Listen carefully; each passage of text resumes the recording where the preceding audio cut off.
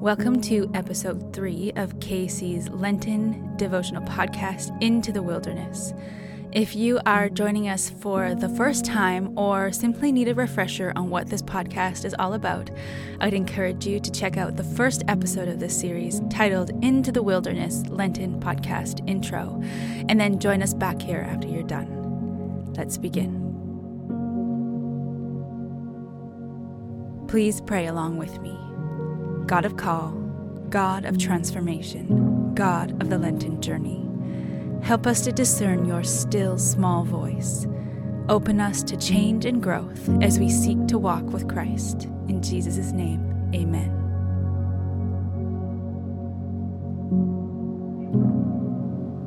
Matthew 4, 1-4. Then Jesus was led by the Spirit into the wilderness to be tempted by the devil. After fasting 40 days and 40 nights, he was hungry. The tempter came to him and said, "If you are the Son of God, tell these stones to become bread." Jesus answered, "It is written, man shall not live on bread alone, but on every word that comes from the mouth of God."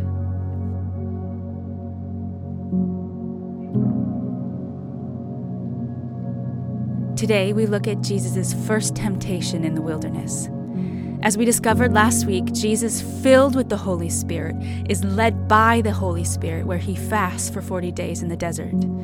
These 40 days of fasting are Jesus' way of humbling himself, offering himself, body and soul, to his heavenly Father.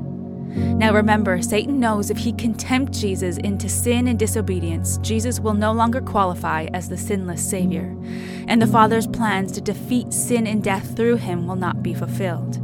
So, in desperation, the enemy comes to him with the first of 3 tactics and says, "If you are the Son of God, tell these stones to become bread." On the surface, Satan seems to just be suggesting a simple snack to a guy who hasn't eaten in 40 days. But this is about so much more than bread. Upon closer study, we see how the temptation of bread is just Satan's clever plan to cast doubt around the provision and sufficiency of God. See, Jesus has gone into the wilderness to offer himself to God, to be sustained by God alone. And it's as if Satan is saying, "Are you sure he's enough?"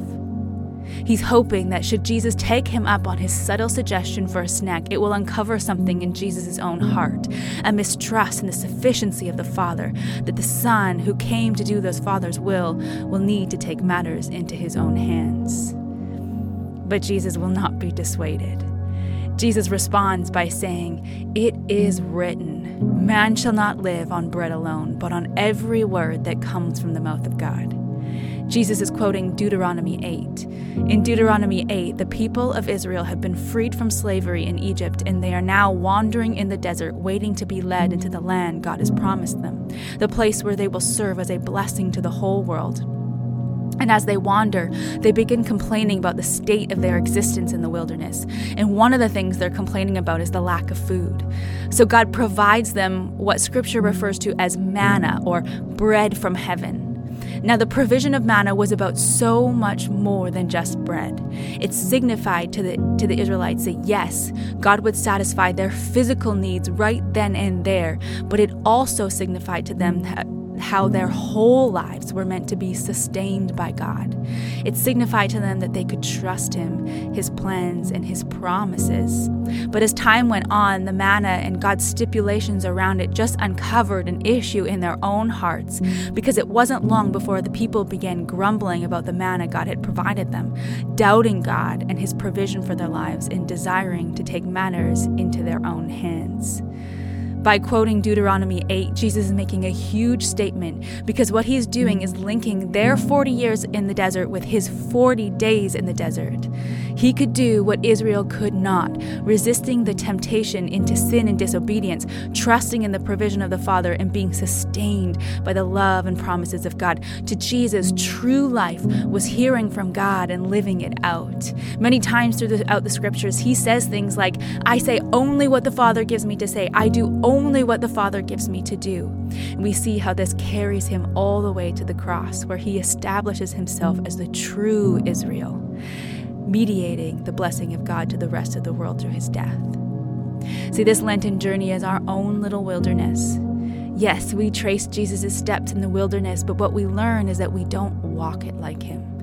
We walk it far more like the Israelites, in so many ways doubtful of the promises and provisions of God, seeking to take matters into our own hands, seeking our own self-provision. We are designed to be fulfilled and sustained by God in every area of our lives, yet each of us is so tempted by the taunting whisper of the enemy. Oh, are you sure he's enough? Why don't you take matters into your own hands and turn stones into bread? Rocks are great for many things, retaining walls, riverbeds, paperweights, but they are not meant for eating. In that same way, the things of this world, relationships, things, jobs, food, are wonderful gifts, but they are never meant to sustain us and fulfill us. Because you and I were designed to be satisfied and fulfilled by God alone, and he has been and always will be enough.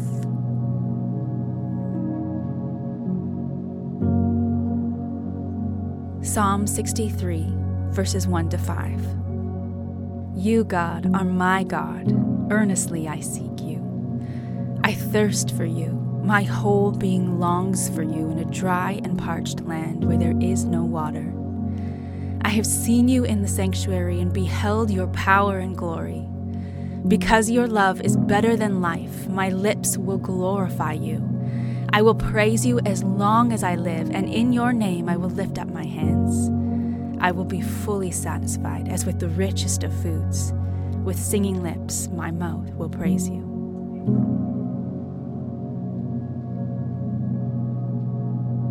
I will now lead you through a period of contemplation, pausing often for your own personal time with the Lord. During this time, pay attention to any words, thoughts, or images the Holy Spirit reveals to you in this time.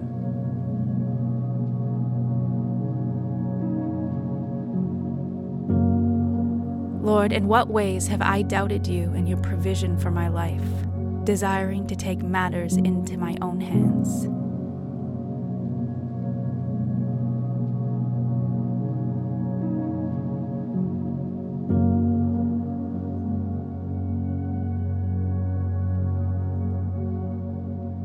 Lord, in what ways have I been trying to turn rocks into bread, hoping to satisfy the hunger in my soul?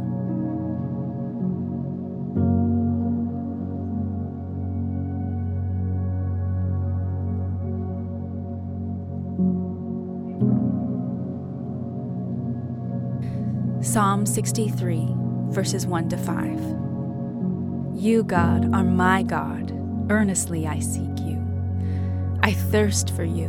My whole being longs for you in a dry and parched land where there is no water. I have seen you in the sanctuary and beheld your power and glory. Because your love is better than life, my lips will glorify you. I will praise you as long as I live, and in your name I will lift up my hands. I will be fully satisfied as with the richest of foods. With singing lips, my mouth will praise you.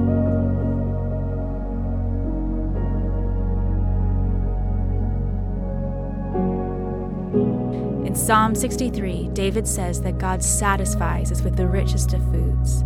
Spend time in prayer now, confessing the ways you have doubted the sufficiency of both God's presence and his word in your life, believing that he alone isn't enough.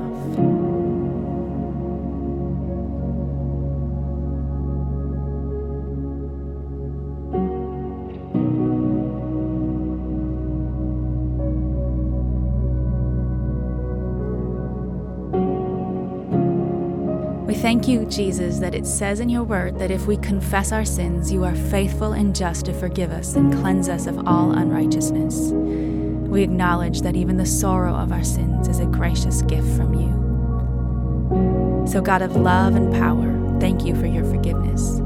Free us from our sins, heal and strengthen us by your Spirit, and raise us to new life in Christ our Lord.